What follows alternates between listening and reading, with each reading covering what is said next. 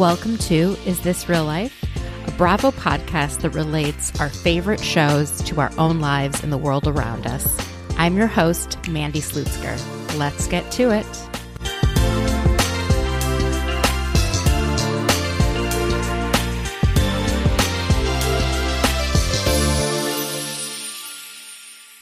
Hi, everyone. I hope you're having a good week. And for those of you who are in the U.S. and who celebrate, I hope you had a happy Thanksgiving. I'm actually recording this in advance because I am heading to Minnesota to be with my family and to celebrate my niece's first birthday, which actually happens to fall on Thanksgiving. So I am not going to be recapping Salt Lake or Winter House this week. And I'm also not going to be chatting about Family Karma because that is one of my favorite shows, and I am saving it to watch while I am cuddled up in my pajamas on the couch at home. So this week's episode is going to be heavy into Potomac, and there are a lot of reasons for that. And then we do chat a bit about Salt Lake and Winter House dynamics.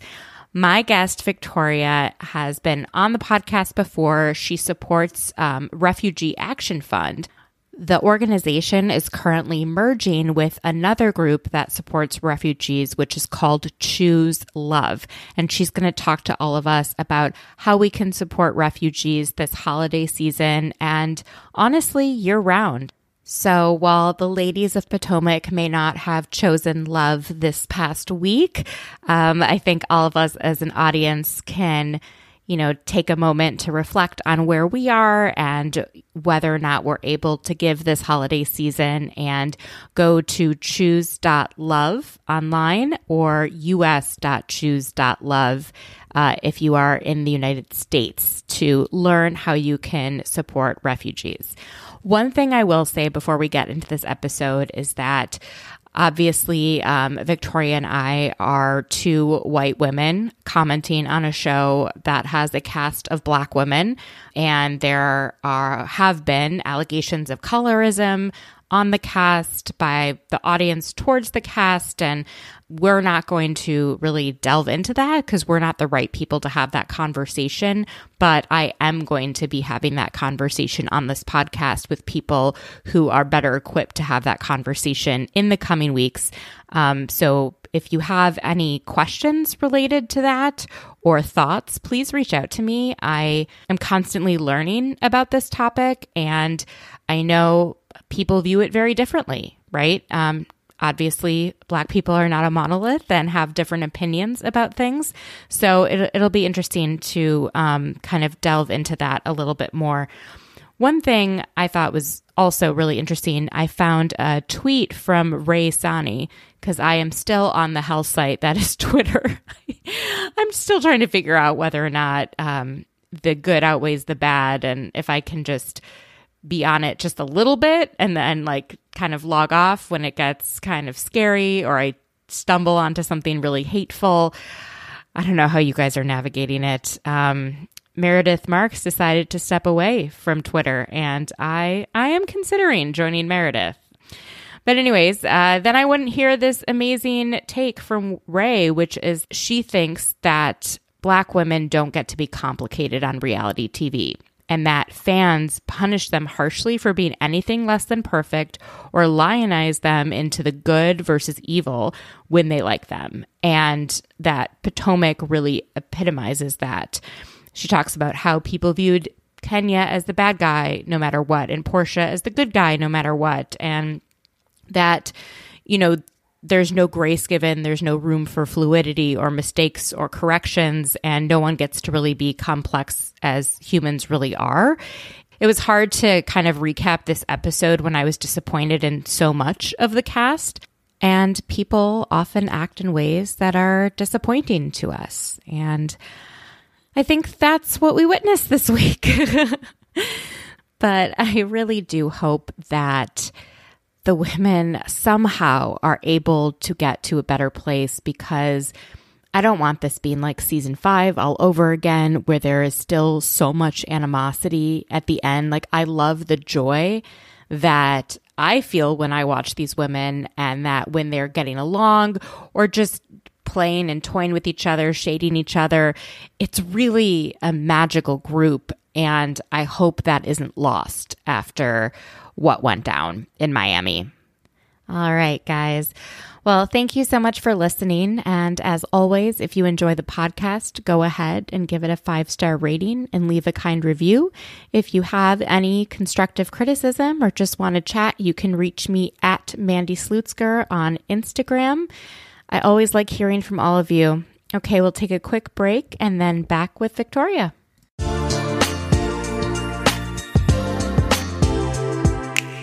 Hi, everyone. I'm here with Victoria. She is a huge Housewives fan in New York City. She was on the podcast this past February to talk about an organization very dear to her heart, Refugee Action Fund. And she's going to chat with us a little bit today about some things you can do this coming Giving Tuesday to support refugees. And we are also going to dish about Potomac. How are you doing, Victoria? I'm great, Mandy. Thanks for having me. How are you? I'm good. So before we jump into this week's incredibly dramatic and somewhat disappointing Real Housewives of Potomac, tell us about Refugee Action Fund and why it's so important to you, and then also different ways people can support refugees this coming Giving Tuesday, because we've just had Thanksgiving. People are, kind of thinking about the holiday season and ways that they can donate and support others who are less fortunate. So would love to hear from you. Yeah, definitely. So I mentioned last time that I was on that I'm involved with an organization called Refugee Action Fund. I got involved with them in 2020. And really, for me, it comes down to the fact that we're all humans. And this is an issue that not a lot of people have space for in their hearts. It's not something that's always really apparent to people. And so Refugee Action Fund really started. And what it means to me is just helping people make space in their hearts for refugees. I mentioned last time, only 1% of U.S. philanthropy supports immigrants, and an even smaller percent of that supports refugees. So it's a really important and often overlooked cause that I hope you guys are able to kind of open your minds to this holiday season. So as I mentioned, I'm involved with Refugee Action Fund, but Refugee Action Fund is actually going through a really exciting transition right now. We're being absorbed by a larger organization called Choose Love. And Choose Love has the exact same mission as Refugee Action Fund set out to accomplish back in 2015. And Choose Love, it's the same thing. They're connecting people who want to make a difference with organizations who are really on the ground doing critical work to help refugees. So supporting refugees all over the world, providing immediate first aid, providing relocation support, resettlement support, and kind of everything in between. So this holiday season, it would be great if you guys could check out the Choose Love shop. That's the best way to support Choose Love. You can go to choose.love, and on the shop, they have all sorts of things that you can buy, sort of like sleeping bags or meal kits or diapers or any sort of aid product that will go directly to supporting refugees. And if you're in New York City or London, they actually have storefronts where you can go in and shop for those items. So in between all of your Black Friday and holiday shopping, you can buy some stuff that's really making a difference for refugees. That's amazing. So if I were to go in New York City and buy a sleeping bag, how would it get to someone? So it's pretty symbolic. You're just going to kind of take the bag, take it to the register. It's just a donation-based thing. Got it. But it's kind of a fun way to go into the shop and buy things with your family and kind of have that tangible aspect of it. So the money then goes and then, supports either a sleeping bag or, health services or education or whatever else. Okay. And you guys all know this issue is really meaningful to me because my dad was a refugee who lived for 3 months, at first in Vienna and then outside of Rome while he was being processed for the resettlement process in the United States. And I am forever grateful to the organization that did that for him, which is HIAS, and I'll also link to that in the show notes. But any organization that supports the resettlement of refugees and support of them, I am all for. So thank you so much for sharing that. Yeah, definitely. Hope you guys are able to check out the shop. Thank you so much. Okay, let's turn to Potomac because... Wow, this is definitely a franchise that I feel like needs to start choosing love rather than what's been going on. I don't even know where to start. Maybe first, the house that they're staying in Miami. Why doesn't it have air conditioning? That's a great question. I really don't know the answer to that. Miami is a very hot place. I'm not sure. Do you know what time of year they're there? I don't know the April. exact timeline of it. Because they started filming in March, I think. So this might be like a little bit mid to end of April. I mean, it's warm.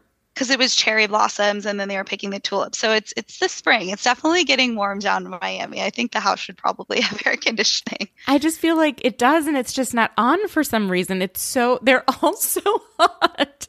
There's just a lot of oversights with this house. Like 6 bedrooms for 9 people is rough. I would not be happy, especially if you think about it. It's a work trip for them. So really they should be being taken care of. I love in Robin's room how they can hear the toilet flushing from the other room. Like above them, they hear the water running through. I'm like, oh, this house. In the lower level. It doesn't look luxurious to me at all. Like all of the clear glass, it feels like it could all just fall apart. Well, I thought it was interesting in the car. Mia was saying, oh, it's listed for $12.5 million. So I feel like this happens a lot on Real Housewives shows. Like I think the house that Miami stayed in the Hamptons was also for sale. Remember, there weren't enough bedrooms there either. And I think that they staged the house and then it's publicity for the real estate agent. But that doesn't really make sense because it's airing so much later. Yeah. But I feel like that's how they get all of these houses is they're for sale. And so no one's actually living there. And there's some weird deal that's going on of why they're staying there. That's so interesting. Yeah, I don't know if it's for publicity, but there's something weird going on there why they happen to stay at this house. And it's just funny how Mia keeps insisting like she found the house and telling Charisse, you're not going to find anywhere else to say, trust me, I looked everywhere. Meanwhile, they're like staring at South Beach from their bayfront. Yeah. Like there's no other hotel rooms. You think of the house. Do you remember that New York stayed in Miami? I feel like it was similar vibes, similar location, but 10 times nicer. Yes. That was the time where Sonia fell and the ambulance had to come. Oh my goodness. And Ramona was like, Tinsley, your breasts look small in that dress. It was an iconic line. Oh my God. All right. So they're all really warm, and then they take shots before going out. And Mia gives her iconic line, does a frog have a watertight asshole? Have you ever heard this saying? I feel like I have recently, but I think it was because it was in a trailer or something. It was in the trailer for Potomac. Yeah, okay. Yeah. That's the only reason. I was like, why have I heard this before? And yeah, okay. So the answer is no. The women seem to all have not heard this. I also just think that when people are physically uncomfortable, like Ashley was talking about, like hoping her sweat doesn't like mess up her dress, and then they take like shots and head out. It's definitely a recipe for like disaster, which is what ensued. Yes. Oh my God. So they go to Bar One. Have you ever been to any of Peter's restaurants?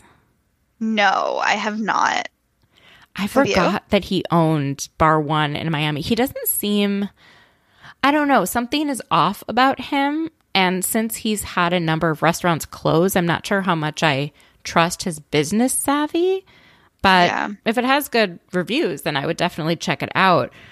You know, the other thing that was so weird before we get into the whole argument is Mia was being really rude to her friend Jacqueline. Yes. That was so odd. I couldn't quite figure it out.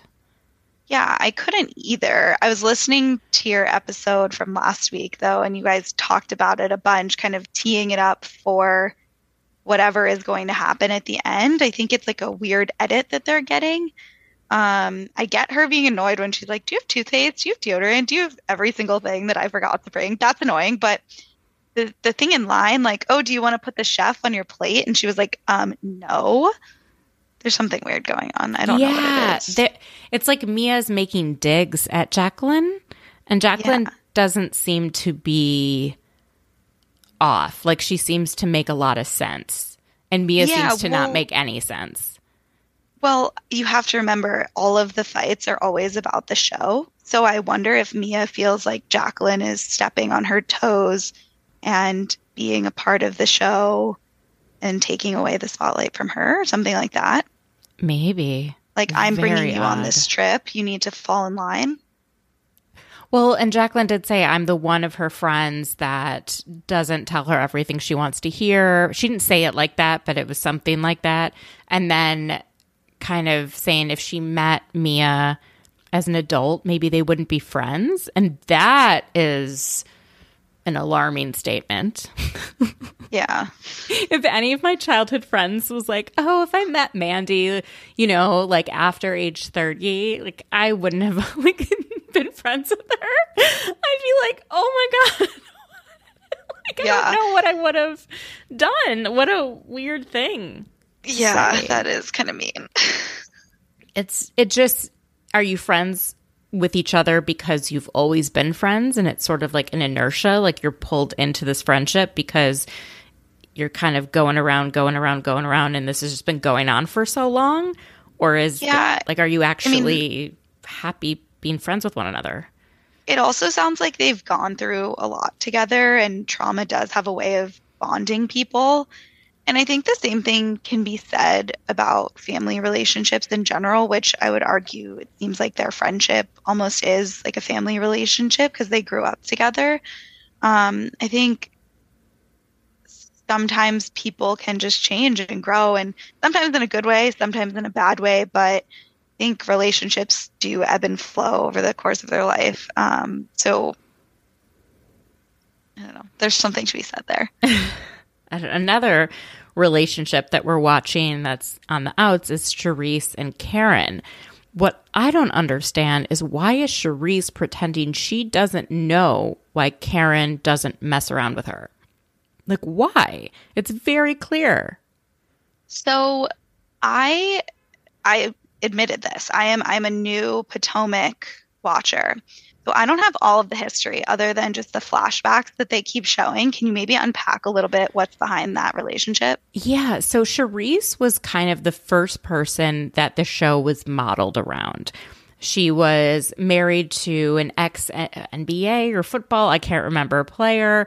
She had a lot of money. They were kind of living separately, but not divorced. It was like this whole thing.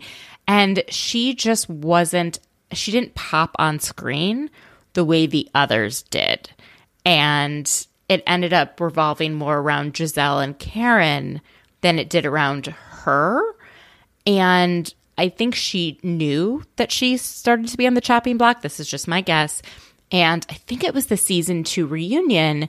She called out Karen for having a boyfriend that they called Blue Eyes. Right. And Karen was pissed. And I don't know if it's because it's true, probably, or has some, I don't know. But they have not talked since that reunion, is my understanding. And I think everyone else knows. Charisse then wasn't asked to come back. Candace came on the show. There's been other people that have come on the show since. And now she's being invited to come back. And I'm not sure if they had planned for her to be full-time or just a friend of. And maybe they're going back and editing her as a friend of, but we're filming her as if she would be a full-time housewife. I don't know. Well, my theory, and we talked about this when we talked about Miami too, is I think they bring everyone on and it's basically a tryout. So when they go into it, theoretically, they're all sort of in the same boat. I think you see the same thing happening in Salt Lake. The editing in Salt Lake is so weird always, but like with Angie K and Angie H and Dana like popping back in. And I think the same thing it just goes on in other franchises. Like in Jersey last season, people are like, oh, we didn't even see Tracy. It's like, yeah, because they edited her out. It wasn't her fault. I think everyone's kind of just like trying out. And so you're right. I think they don't really know if she's going to be like a friend of or full time at this point. So she's acting like she has no idea why Karen doesn't mess around with her when it's like painfully obvious. And then Giselle, because she likes to kind of, I don't know, meddle and everything, is like, well, if you would just say why you don't like Charisse, then we can all move on. And it's like, oh, shut up. And Karen was so good about being like, I like to leave the past in the past and move forward. And, but that's, I don't know. It's been very interesting to watch Charisse come back. She's just, to me, not likable. I tend to agree. There's and not as watchable. Like there's people I don't like as much on Potomac, but they're watchable, right? I want to see what's going on in their lives. I want to see what they're wearing. I want to see, how they interact with others, even if I don't particularly like them. But with her, I don't know, it's so like kind of sleepy energy. That's exactly what I was going to say. I think you're right. She just doesn't pop. There's nothing. And she's not radiating it. She doesn't pop. Someone who does pop on camera, weirdly, is Peter. Peter Thomas is used to being on camera. He loved being on camera when he was on The Real Housewives of Atlanta. And he loved being on camera in this episode. I mean, he was in the middle of all the drama. He started it. He did, for sure. Yeah, I mean, I think that again, this argument or this beef between him and Wendy somehow has to go back to the show. And if they have more conversations, then he can be on the show more. He can promote his business and all of these things. I feel like what happened, at least per the receipts in Wendy's confessional, was he sent her a document. She was looking it over and maybe never got back to him or something. Like, I think she's probably at least a little bit at fault, but I mean, it's just life in the big city. Like that's business. You got to just kind of take it and move on. Doesn't really feel like, it feels like the fact that he has this beef is just very manufactured for the show. Very. I mean, and her receipts basically showed that their last texting back and forth was her asking to see the place physically. Like she doesn't want to put money into something that she has not yet physically seen. And he responded something very vague. And so we'll set it up. Like we'll see almost. Like it wasn't a yes. And I feel like if I were Wendy, I would be reconsidering going into business with someone that's trying to control everything, especially when he has a history of lawsuits from other business partners that have said that, he took their money and didn't keep them in the loop and all of that. Yeah, especially if she's going to be a minority owner, it's still a lot of money to just put out there and not have control over or potential insight into the business. So I think she has a lot going on and she should probably just lean into her other things because this just seems like a not good situation with Peter. Yeah, definitely. But when he came out to say hi to all of them, he acted like everything was fine. So he planted a seed with Mia saying, I've got beef with Wendy, and then acted like nothing was wrong. So then Mia goes over and is like, what's the beef with Wendy? And he is like, she didn't get back to me and she didn't tell me she was coming in town. Like, what? And she even said when she saw him, I thought, oh, I didn't know you were here. Like, I thought you were in Baltimore. Do you think that the ladies, at least Wendy, knew that they were going to Bar One? Like, when do you think she found out that that's where they were going? Maybe that day. Yeah, I think it was like as they were walking out the door. Yeah, it was not. It seemed like Mia talked about it with everyone else, like getting everyone else riled up behind Wendy's back. And then she was like, oh, okay, here we are. Guess I'm playing it cool. What are your thoughts on Wendy overall before we get on Wendy and then Mia? So on Wendy, I think she's a go-getter, but I think as we can see, that's sort of her Achilles heel. She's spreading herself too thin. She's starting to have some health issues because of it. And I think it would serve her better to just focus on the things that she already has on her plate, spend time with her family. And I think another thing that doesn't get talked about is the fact that the show itself is a huge time commitment for these ladies. So whenever there are these storylines about, oh, I can't spend time with my family, I don't see my kids, it's like, well, yeah, because you're also choosing to put this immense time commitment on your plate on top of whatever else you have going on in your life. So overall, I think my thoughts on Wendy are she has a warmth, she has an energy, she's a go-getter, but she's maybe a little bit too all over the place for me. Yeah, I think all the listeners know that I used to really, really like Wendy and have soured on her. And I don't know if I've explained it as well as I wanted to, but for me, I really liked the person that she came in as, but the person she came in as is not the person who she actually is. And it felt fraudulent, sort of like not as bad, but when Erika Jayne came in as I'm a boss bitch, I write all my own checks and I, co-sign the taxes and I know everything. And then it turns out she has no idea how money is being spent and actually doesn't make her own money and all of that. Wendy came in as if someone who really knew who she was. And now she's telling us, I actually don't know who I am and I'm trying to figure it out. And that's actually a more relatable type person. I don't know why she didn't just be honest from the beginning. Like, I've been kind of making my mom happy my whole life and doing things for my family, what they wanted. And now, signing up to do this show and trying to venture into different businesses, I'm doing some things for me. Getting surgery, that's for me. And I'm trying to figure out what I want to do. But she doesn't phrase it like that. And so it seems chaotic, like this professor who's proud of being a professor, who then isn't sure if she wants to be a professor and says her, she's so intense about candles and then it's not and it's just, it's because of how intense she is about her businesses and everything. Like, she doesn't just say, oh, I'm starting this or I'm trying this out. It's like, this is my lifelong passion. Like, she's trying to convince us. And I think maybe she's trying to convince herself. And I just want her to be a little bit more honest with herself and with the audience.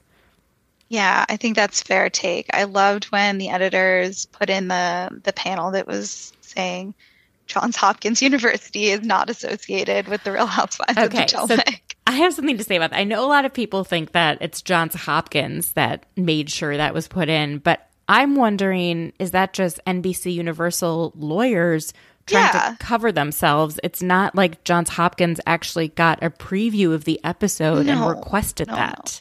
Right? But I think I think you're definitely right. But it is funny to think about what is in her contract, because presumably she has a contract at Johns Hopkins, which is a very prestigious institution. So I honestly can't believe that they would allow her to be on the show. Same. And to talk about it. Because when Tiffany Moon was on Dallas, she never mentioned the hospital that she worked at. She didn't mention the hospital by name. Just, I'm an anesthesiologist and I'm working 5 days a week and I want to make it 4. That was what she was talking about. Oh, and by the way, I have a candle line also. That is names of medicines that put you to sleep and excite you and all those different things.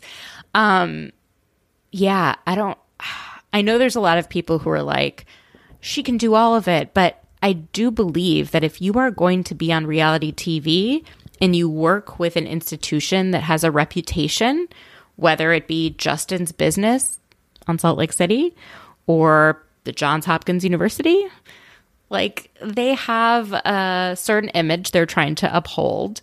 And reality TV usually doesn't fit with that. Yeah, absolutely. So, okay.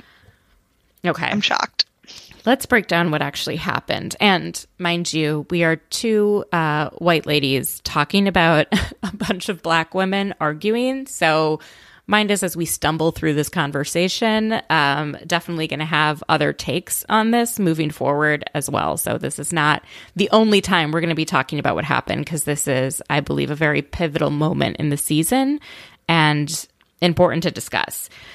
So Mia goes back to the table and basically tells everyone, oh, Peter has beef with Wendy. And Wendy's like, what? She seems really confused, genuinely. And she is very calm in the beginning. She's like, I don't have beef with any men, whatever.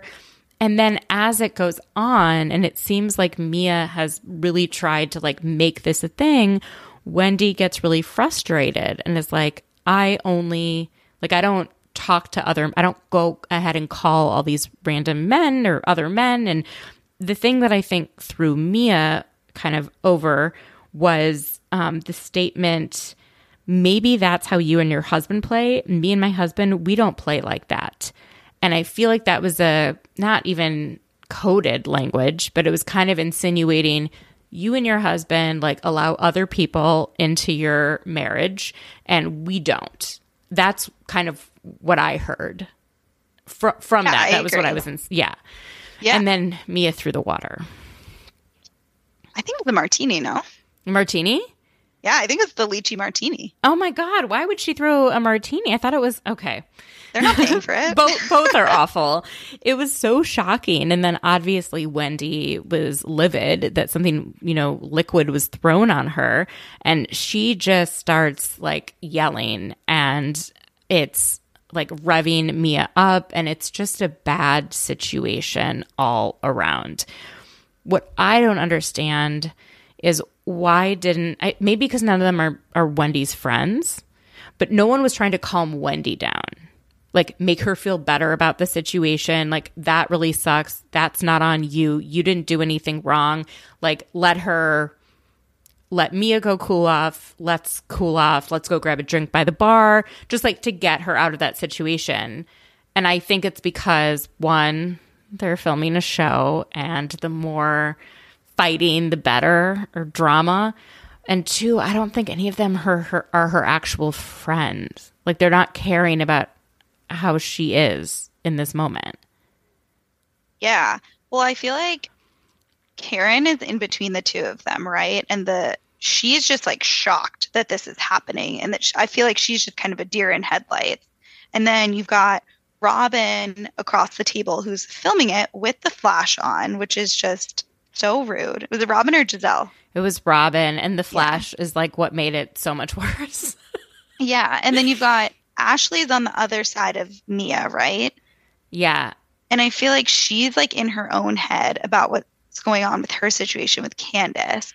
And so it's just this weird seating arrangement of just, no support for Wendy at all. It was, and I just think if someone was there, if Candace was there or I don't know if Candace would just start yelling at Mia, which wouldn't help either. But to be Wendy, we got you. You didn't do anything wrong. She'll look terrible. Chill out, kind of. Let's just walk away and, brush that water off you, whatever you had on you. But instead, Wendy started being quote unquote antagonizing, which is what Robin kept saying. I don't know. I mean, I can see that she was antagonizing, right? But I don't believe words should ever lead to violence. That's just how I feel. And I know everyone has different views on that, but I just feel strongly that there should not be a set of words that can get you to be in a physical altercation where you break your nail and have to be restrained by a security guard in front of an entire restaurant. That's wild to me. Well, and I just also don't understand why. I thought the rule was when security comes in, end scene, it's over now. It just felt like they just okay, let's pull them apart. Okay, let's put them back together and expect a different reaction. And they just kept doing it and doing it. And I just don't think it was fair to either of them. It almost felt voyeuristic at that point when they just kept like they weren't recreating the actually situation. trying to keep everyone safe. They were just, it was almost like a moment. Like no one was going to get, it was like having the fight without having someone get hurt. Yeah, I don't think that would have happened on the other franchises. Like, think about that scene in Jersey last season, down the shore with like Teresa and I don't even remember who it was, but like they took her out of there and like that was the end of it. They didn't put her back in the situation. That was the end of it. Oh, when she was in Nashville and she threw the yeah, table. there was that. I mean, there were multiple. There were multiple times. Yeah. They literally just removed Teresa. I don't know why they didn't come in and just remove Mia until she actually cooled down, which takes hours after that type of adrenaline. Yeah. Oh, it was so disappointing.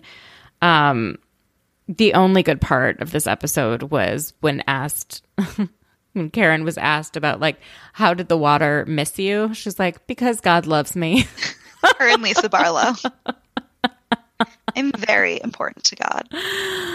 Oh, my God. These women and their delusion. It's just, I'm glad Wendy pointed out that, you know, especially to Giselle and Robin, that were so against Monique being violent.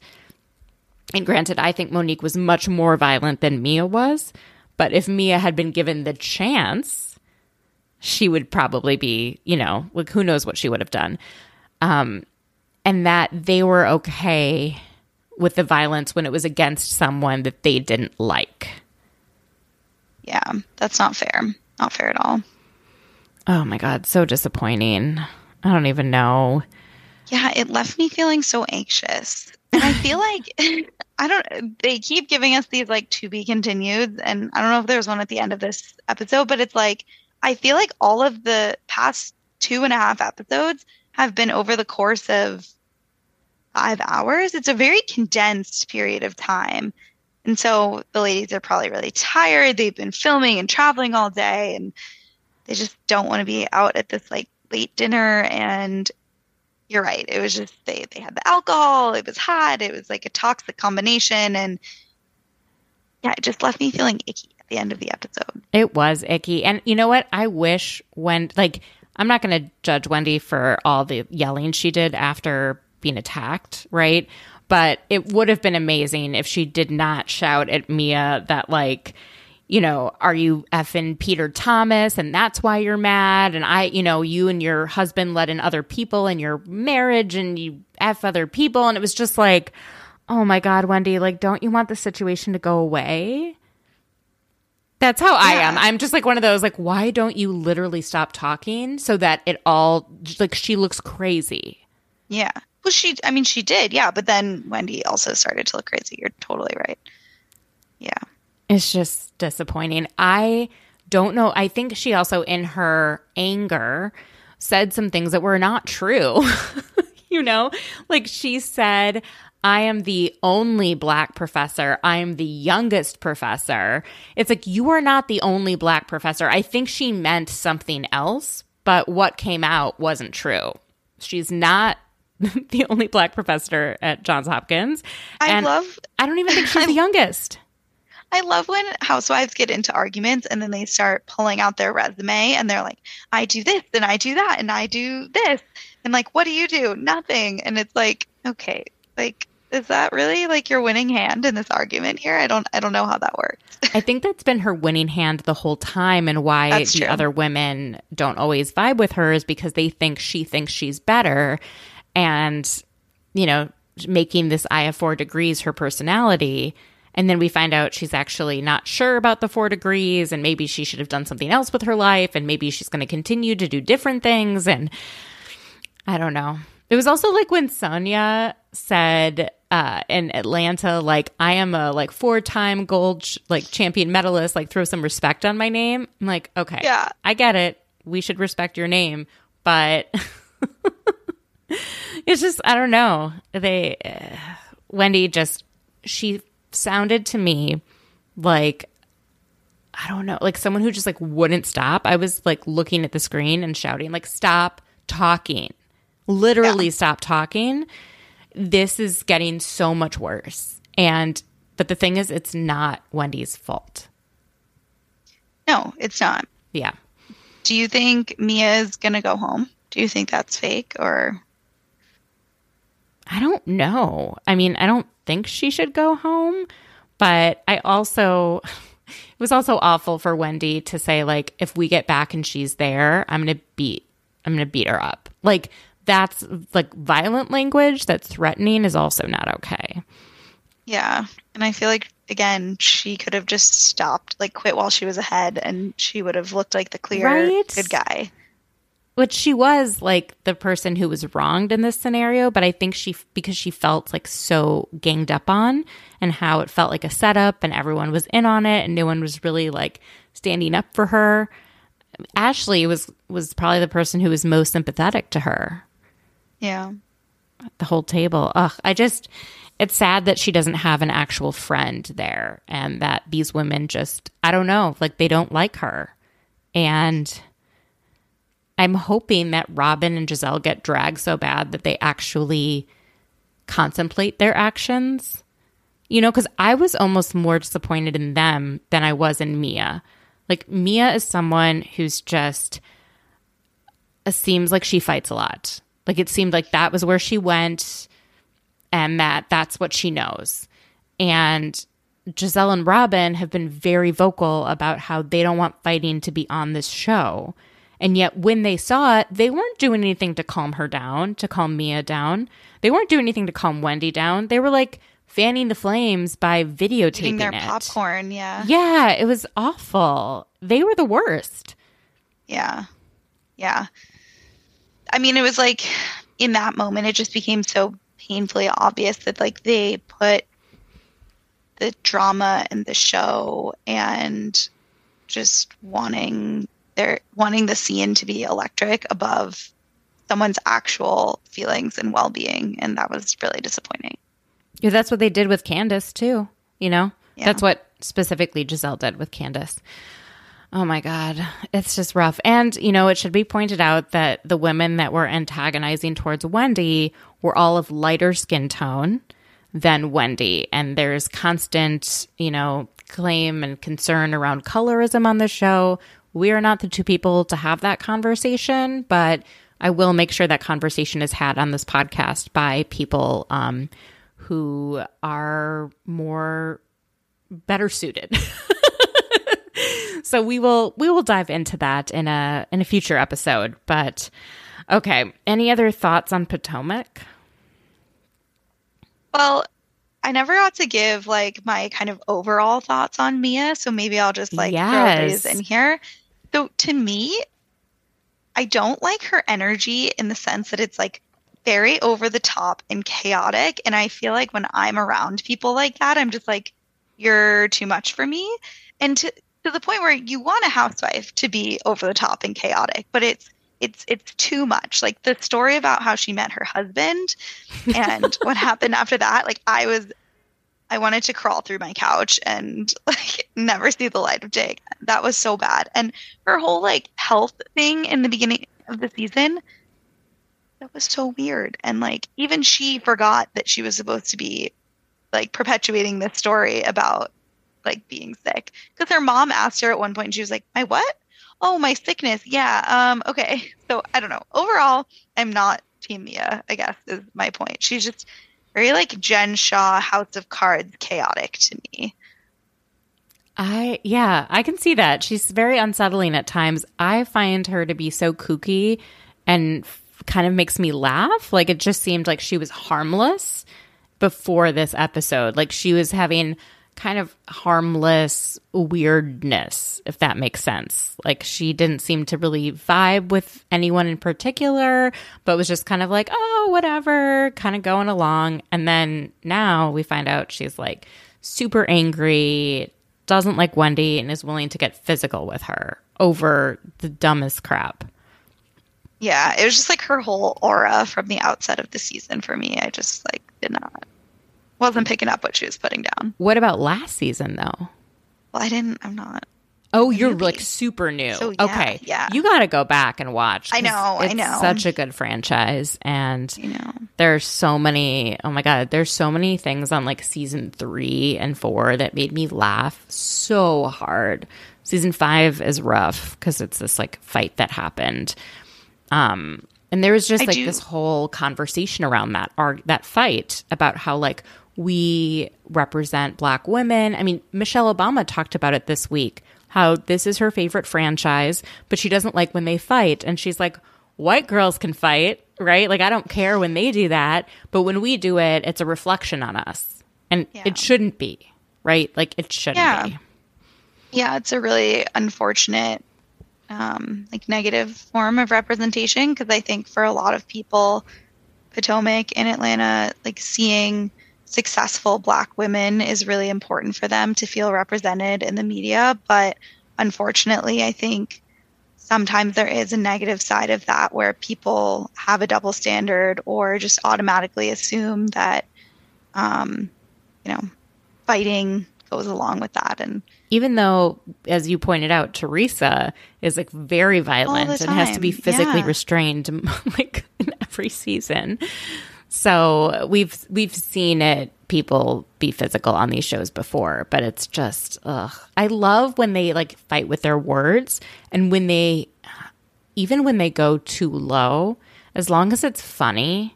I don't know, like when Giselle and Karen go at each other, I'm never worried that they're going to like punch one another or throw something at one another.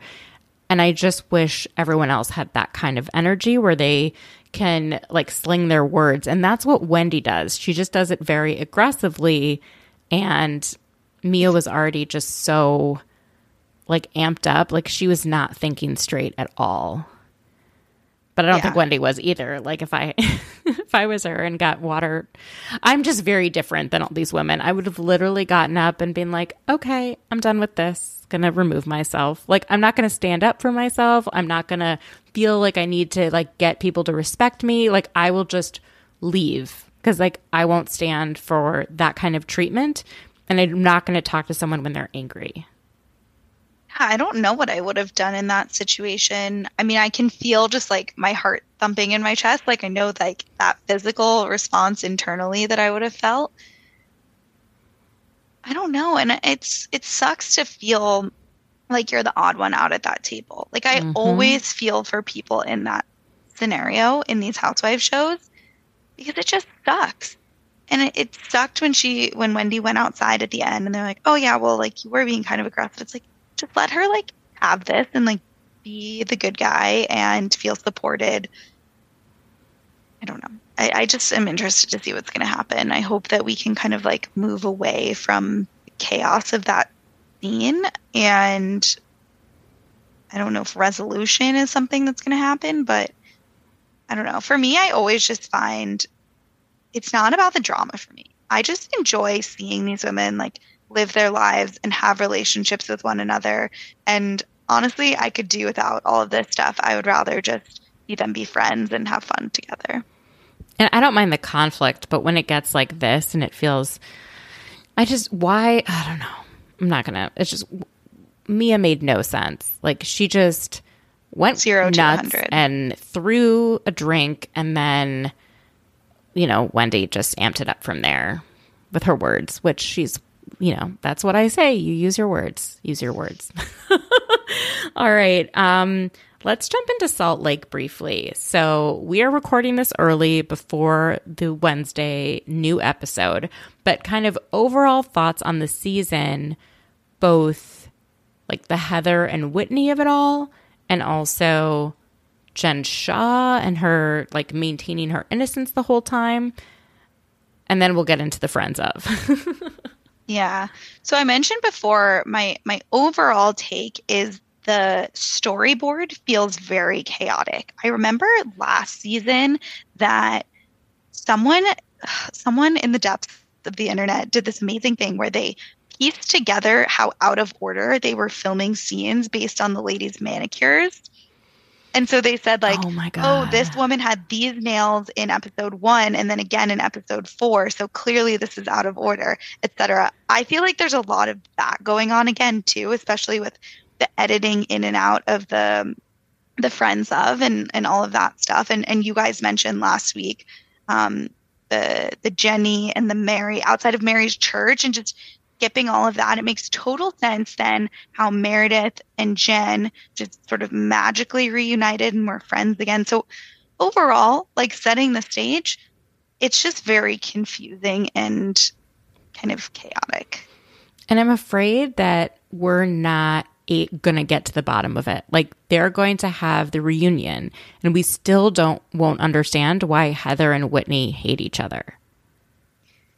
Yes. So going on to that topic, again, I think it has something to do with the show.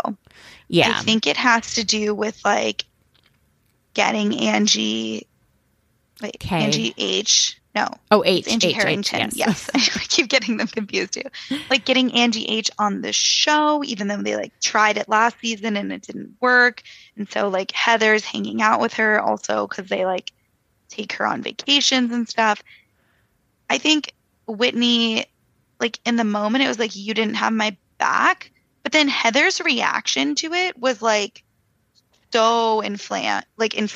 Right. Which makes like it wasn't proportionate. There was something else that we were missing. Right. I think so too. I also am starting to wonder if the Heather that has been fed to us via these shows and editing is not like the true Heather.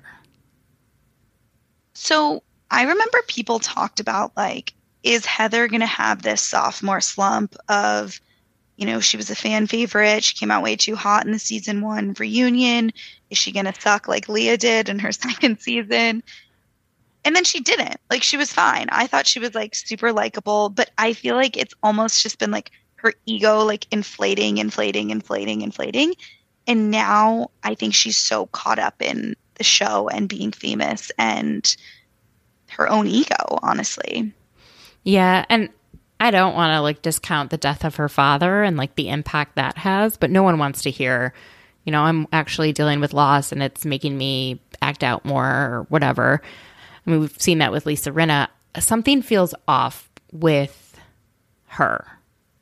We're also not seeing scenes with her kids, and that's when she seems kind of the calmest and kindest and best version of herself. We're seeing her constantly film with people who she does not like. Yeah, that's true. Does she have 2 or 3 daughters? I think she has 3. Okay, because the one is in college now at this point, so that could also be why, just like less daughters to go around. But I mean, that's a good point. And I think people had been saying that the 5-person cast was working for Salt Lake, but I just disagree. I think 5 is too few because it just lends itself to like sides and choosing sides and weird bilateral alliances that just like throw off the dynamics of the show. And you just kind of like need an alternate. Like if you think about what the reunion's going to be like, if Jen is not invited to the reunion, which we'll see how that plays out, but then what, they're going to have 4 people? Like that just doesn't even make sense. Yeah. They'll have to bring on some of the friends of. I'm here for Dana, though. Like, I am so excited to have someone actually tell Jen Shah to her face all the things that I'm thinking, right? Which is... I don't like the way you speak to people. I don't like the way you speak to people. Yeah. And you know what? I'm going to go on a limb here, but I think Coach Shah is not as wonderful as he is portrayed. Because... I agree. When you choose a partner that verbally assaults people, like is so awful with how she talks to people, screams at them, throws things at people, like that didn't just happen overnight. She has been this person for quite a long time, and you chose to be with this person and are probably always making excuses for her. That's a good point. I hadn't really thought about that. I do think he is layering it on a little too thick recently. Mm-hmm. And I almost feel like the lawyers are like counseling him to act this way on camera. I guess it doesn't matter at this point because she's already pled guilty, but like I don't know. It just feels like he's kind of like layering it on. It's over the top. Something about him feels inauthentic. Yeah. Like I just don't believe he's as noble as he's trying to come across. Well, and as oblivious, because he has a law degree. Like, he's not dumb. I don't know. He's not just like this simple, like, he's not a simple high school football coach. Like, he's a lawyer. He's like the football coach at a really big school that's good at football. I don't know. He's not like oblivious. I don't know. Yeah. I would question things a lot if I had a partner who started bringing in a lot of money and spending incredibly lavishly. Like, I would have questions about that. Well, okay, so going back to our conversation also about like Johns Hopkins and being associated with Wendy in the show, like, I'm honestly a little surprised that the university, I think he works at University of Utah. Yeah. Yeah, like that they have been okay with all of this. I mean, like, he didn't do anything. Like, if he did, they would have caught him, right? Well, I just mean like the being show. Associated with the show. Yeah, that's so, yeah. I don't know. I mean, they don't show him at work. With Wendy, they'll show her like recording a segment on MSNBC, which is not the same thing as teaching, but she'll talk about it a lot more. He's also not a main character. Something about him doesn't feel like, I don't think he's a bad guy. I just don't think he's as amazing and perfect as he's coming across. I just don't. Yeah. Yeah. Definitely like feels very produced lately. I'm also not blaming him for what Jen did. Like, I don't think he fully knew, like, at all. I don't know what to think. Well, I think she just started bringing in a lot more money, and he assumed it was legitimate business money, right? Like, it's hard to, why would you think that she would be whatever? And I think her defense was going to be, well, I thought what I was doing was legal. Like, that's what she was kind of almost saying is, I didn't think what I was, and that's what Heather said when she got indicted. Well, I knew that, like, she was doing some shady stuff. I didn't know it was illegal. So, well, we're never going to really find out the backstory because now that she pled guilty, like, she's not going to have a defense. Like, the whole point of pleading guilty is like you have to take ownership for it. So we're never really going to, unless maybe they'll declassify. I'm not a lawyer. I don't know what the right words are, but bring out the evidence of the trial and like we'll see more stuff that went into it. But yeah, I don't know. Well, it's a fascinating situation. Like I think that if she does a sit down with Andy Cohen, she will say something that will violate the terms of her plea. Probably. Like if she's like, well, I didn't know what I was doing was wrong. She can't say that anymore after that plea. She said, I messed up and I knew I messed up and I'm taking ownership for it. I knew what I was doing was wrong and I did it anyhow. But like, I don't think Andy wants that. Like that's like, I feel like it's just dirty money if Bravo would like pay her to do a sit down like that. I think he would want a sit down with like he did a sit down with anyone that's like messed up, whether it's Luann and her drinking or Kim Richard. Like I guess sobriety is different than defrauding the elderly. Oh my god, a little different. But I don't really know that she can get her side of things out there because she kind of waived that. Yeah.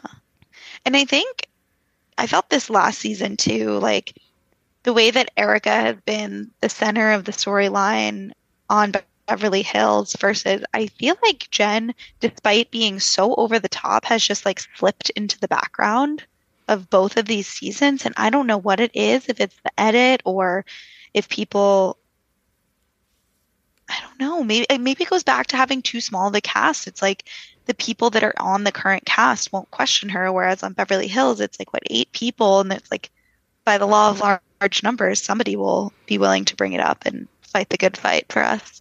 I also just think the fact that the charges are so overwhelming and she's facing so many years that no one wants to, they just want to let it play out in court. Whereas with Erika, she has not actually been indicted on anything. It's just civil suits.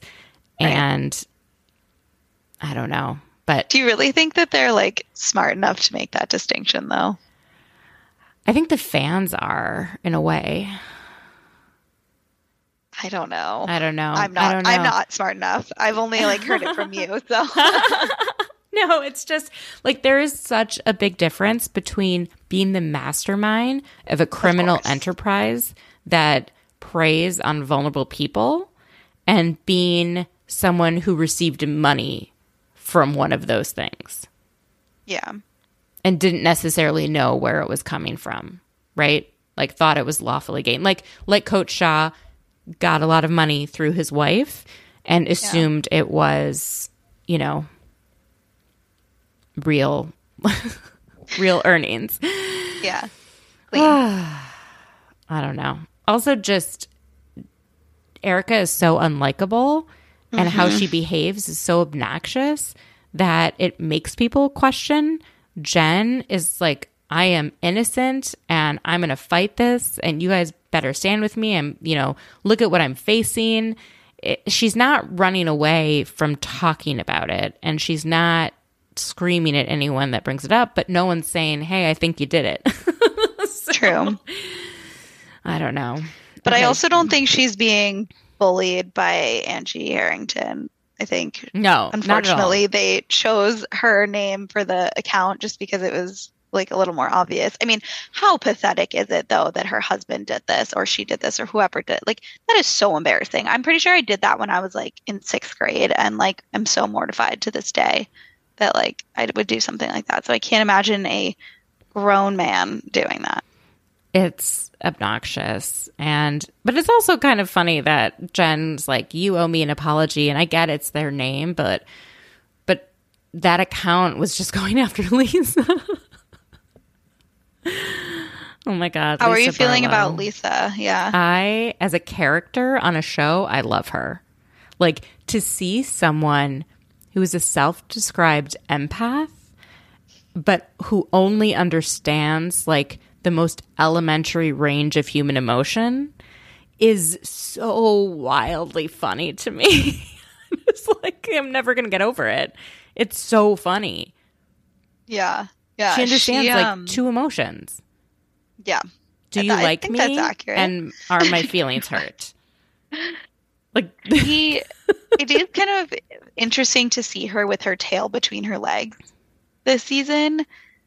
It's like making me a little bit anxious, honestly. Like I feel like we need to move on from whatever. I don't know. What she did to Meredith was super, super hurtful. But I just feel like it's Housewives. Like, other horrible things have been said and we move on. I mean, Jen was bullying your son.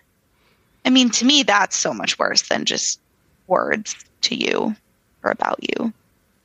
I think that Lisa and Meredith had an actual friendship and that this was such a shocking thing for her to say, because we never see her talk like that. We've never seen her be so mad that she says that kind of stuff. It was like she was a completely different person when she didn't think anyone was listening. But Meredith also said that she had heard Lisa saying other not nice things about her. So if that was the case, maybe in those couple of months, but I don't think prior to that season. Maybe. Or maybe it just confirmed it and she was hurt. But I don't know. I still think that what Jen did with worse. Yeah. And then saying it was my social media manager.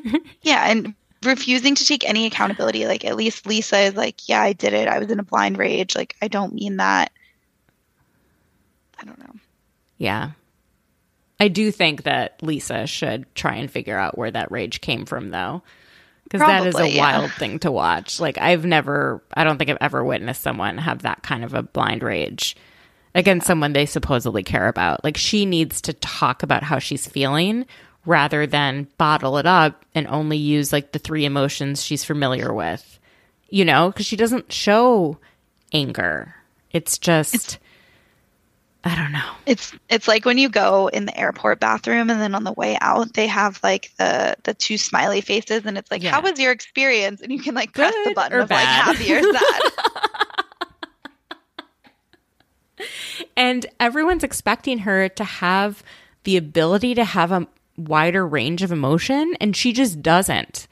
You just have to go into a friendship with her knowing that she cannot. Yeah. Well, and I think they did have a friendship that went back, but like, I feel like they were like seasonal friends because I don't think Meredith spends the full year in Salt Lake. Right. So, or in Park City. So, I don't know. Okay, let's just touch on Winter House. So again, this is not the latest episode, although I'm not sure it's going to air this week because of Thanksgiving. Probably not. We'll find out. But I want to get your thoughts specifically on Lindsay and Carl versus the rest of the cast and how that's all playing out. Well, I feel like it's hard to come into the house so late into the game where so much has already happened and it's just a lot. Also, taking into account that Lindsay is like newly sober and Carl is, you know, continuing to focus on his sobriety. Like, I think that's the reason Carl wasn't in Winter House last year is because in Summer House, like, there's a lot of stuff to do. They do all of these activities, but Winter House is literally just trapped in a vacation house with your friends, drinking constantly. So, I don't know. There's just like a lot at play with like sobriety, with coming in late, with the new relationship, and like Paige and Craig being jealous of like Lindsay and Carl because like who's going to have the attention and be the Bravo couple and all of this stuff. So it was just not, it was a hostile environment to come into, I would say. But I feel like they've always been hostile towards Lindsay, those girls. Yeah. Like but now we find out that Danielle and her are not friends. And that kind of leads me to think that like Lindsay's the problem. Yeah, I could see that. It doesn't mean I don't like watching her or I'm not happy for her and Carl's relationship, or I think it's great. But in terms of her friendships with women, she seems to have a lot of, I don't know, people that have not stayed friends with her, like a lot.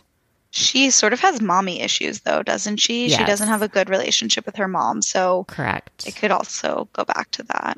But yeah, I agree with you. I mean, it's hard. I think a lot of it stems from her being one of the founding members of the cast too, and then sort of seeing this revolving door of other cast members go in and out. And I mean, Danielle has been her friend for a long, long time though, so I don't know like what would have happened between them. I think, you know, they're all narcissists to a degree, but I think, I don't know, there's something about Lindsay where she expects people to be there for her, but she's not necessarily there for them in the same way, except for Carl, right? Yeah. Like she's always there for Carl, but I don't know if she's there for everyone else. I don't know. But I do not like that Jess girl. Oh my God. Oh my gosh. She's pretty awful. Like she's a classic pick-me girl, you know, says that the other women aren't being nice to her, but is constantly denigrating them.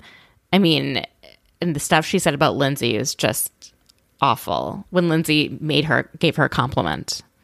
Yeah. And like, where did she come from? Like, I mean, I know where she came from. She like, Jason like DM'd her, but how does that translate to her then getting on the show and like driving up with him? And then like, it's so weird. She's giving like Jules energy from Summer House. Oh, interesting. I thought Jules was just, you're right. Jules was very insecure. Yeah. Yeah. Like Jules cringeworthy. Cringeworthy, insecure. Jess is, I don't know. She's just constantly around the guys, though. Right. Well, and I thought in the trailer it showed that Sierra and Corey were going to be an item, and then they just weren't. So I'm confused. Maybe they'll still be an item. I know, but there's only like 3 or 4 episodes left. there's not a lot of time left. We'll see. I don't know. I'm enjoying it. It feels like you're actually getting more insight into their personalities than you get, and especially in Southern Charm, where they're just sort of edited a certain way and you don't really see them like when the cameras go down. Here, the cameras are always up and it's painting Craig in a pretty unflattering light. And I don't know. Yeah. I'm enjoying the show. I wish Jason would be like, I like Rachel a lot. And I want him and Rachel to actually date in real life and be happy and maybe get off reality TV. Like, they seem too nice for it. And like, I don't know. I actually care about them, like, as people. So I was listening to Ryan Bailey's interview with Rachel last week, and he said the same thing to her. And she was like, oh, well, I don't really think Jason wants to settle down, which is not the response that I was expecting. Yeah. Wow. Yeah. Yeah, I haven't listened to that episode yet. It's good. You should check it out. Oh, that's so interesting. Yeah, maybe Jason's a nice guy, but not actually looking for a long-term relationship. It's just compared to everyone else, he seems like the only decent one. How do you feel? It looks like they were just previewing it in this episode, but it seems like he's going to like confront Lindsay and be like, hey, the miscarriage was really hard for me too. And you just weren't there for me when I felt like I tried to be there for you. How do you feel about that? I mean, we have to see what happens. But I think like his feelings are valid. Like, it's a complicated situation for everyone. And I think also the fact that she went and like told the story without necessarily getting his consent, not that she needed it, but it would have been good to be on the same page. Yeah, it's so complicated because I feel like decisions about a woman's body and a woman's health care obviously should be left to the woman, but there is this emotional overhang of this really tough thing that happened, and I could see, like, for better, for worse, for like how she needed to heal, just kind of jumping into Summer House and doing her thing because that's where she felt comfortable and how she could kind of just hit her stride again. But I can see how that would have hurt Jason. And I kind of had a theory, completely unfounded in reality. I just made it up, but it's my theory that I think Jason was supposed to be on Summer House because people really liked him on Winter House. But then I think this happened and like Lindsay was like, no, I don't want him to come.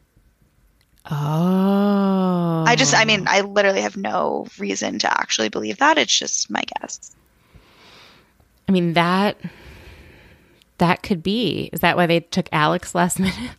Yeah, exactly. I could see that because they were dating up until very close to filming. Yeah, and I think Lindsay probably has not control, but some sort of influence around the casting and the production. Like, I mean, it's like Kyle's show. Like, he definitely does. And I don't know, she and him and Carl have been around the longest. I just have to think that they do.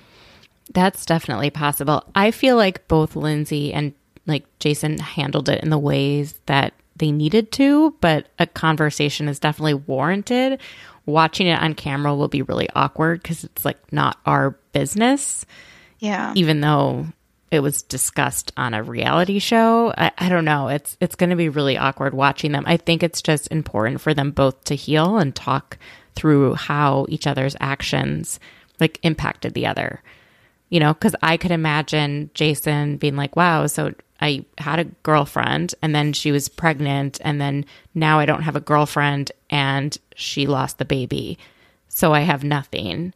And then she goes and she shares it with the world and he doesn't get to share anything. You know, I could see how that would be, or he was just kind of erased from the story. Yeah. And I'm sure that that is painful for him. But I don't think anyone did anything wrong. It's just a tough situation. Yeah, it's just a tough situation. Yeah. There's no playbook. I mean, I don't know how I would have handled it. And we don't know how the relationship ended, you know? And so if like she said the relationship ended and then she found out she was pregnant. And then a day later she had a miscarriage. So it was like, you don't even have time to process that you're pregnant. Right. Yeah. Very tough. Very tough. But I am happy that her and Carl are happy, but it is unusual that given how much everyone wants Carl to be happy, that they're not truly happy for them. Like the other cast members, it's sitting kind of weird with me watching, like Luke is like, these are two of my best friends. I'm so happy they're in love. Kyle seems to be happy, but like it's weird. And then everyone else seems to not really like the relationship. Yeah, well, Kyle's probably caught in a weird place because Amanda and Lindsay don't really get along. But Lindsay thought they got along. That's what's so interesting. She goes on, either she's like putting on a show and pretending, or she genuinely thinks everything's okay and then finds out it's not. I feel like I'm like, yeah. And if you think about, well, I don't know who.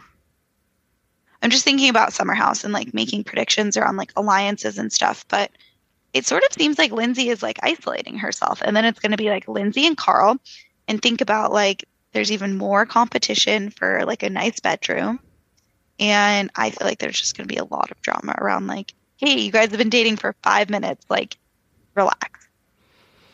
Yeah.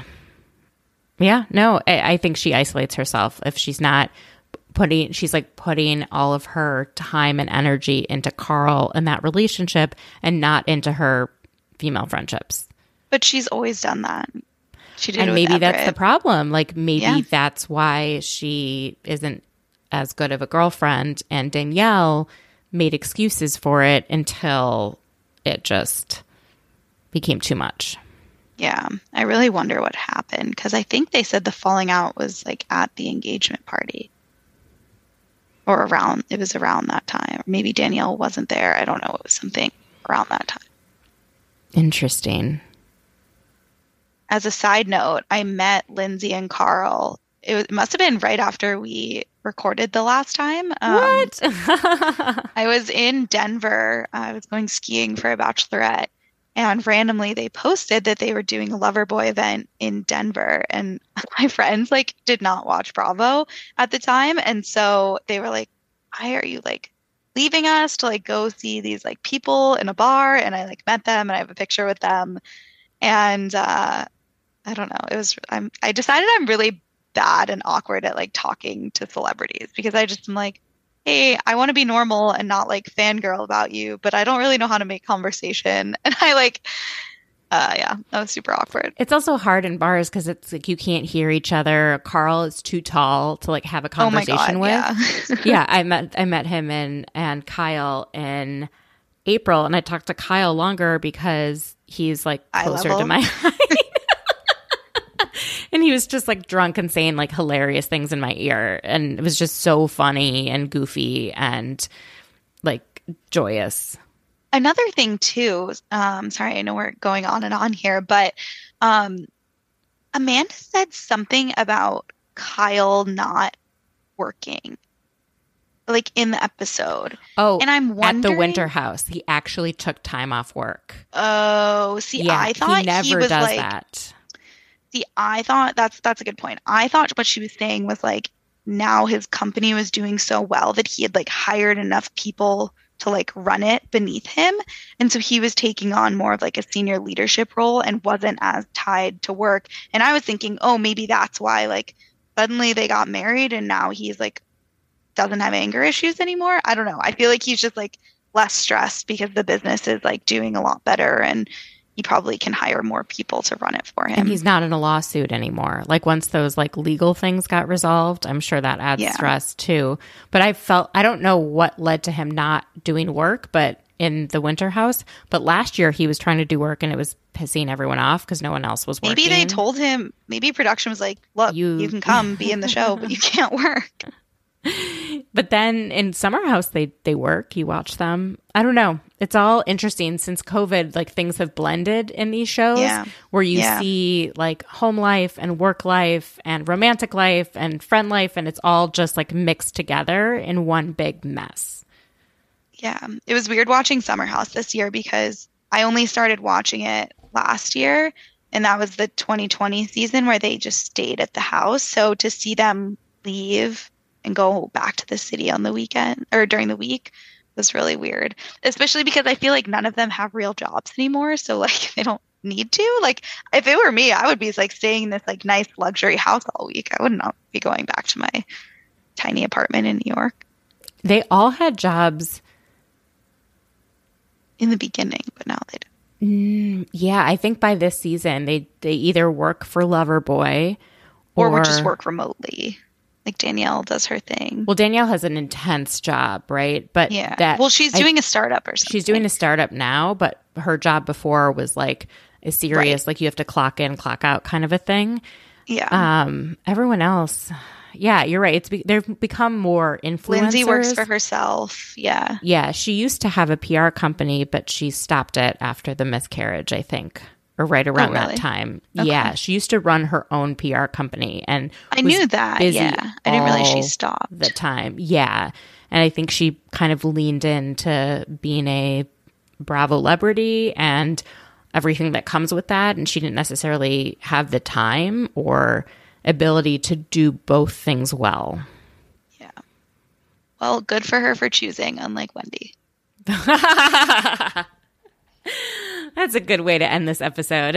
I want Wendy to like figure out what can make her happy, but to not be reckless while she's trying to figure that out with her money, with her husband's money, and with her marriage. Like in her time.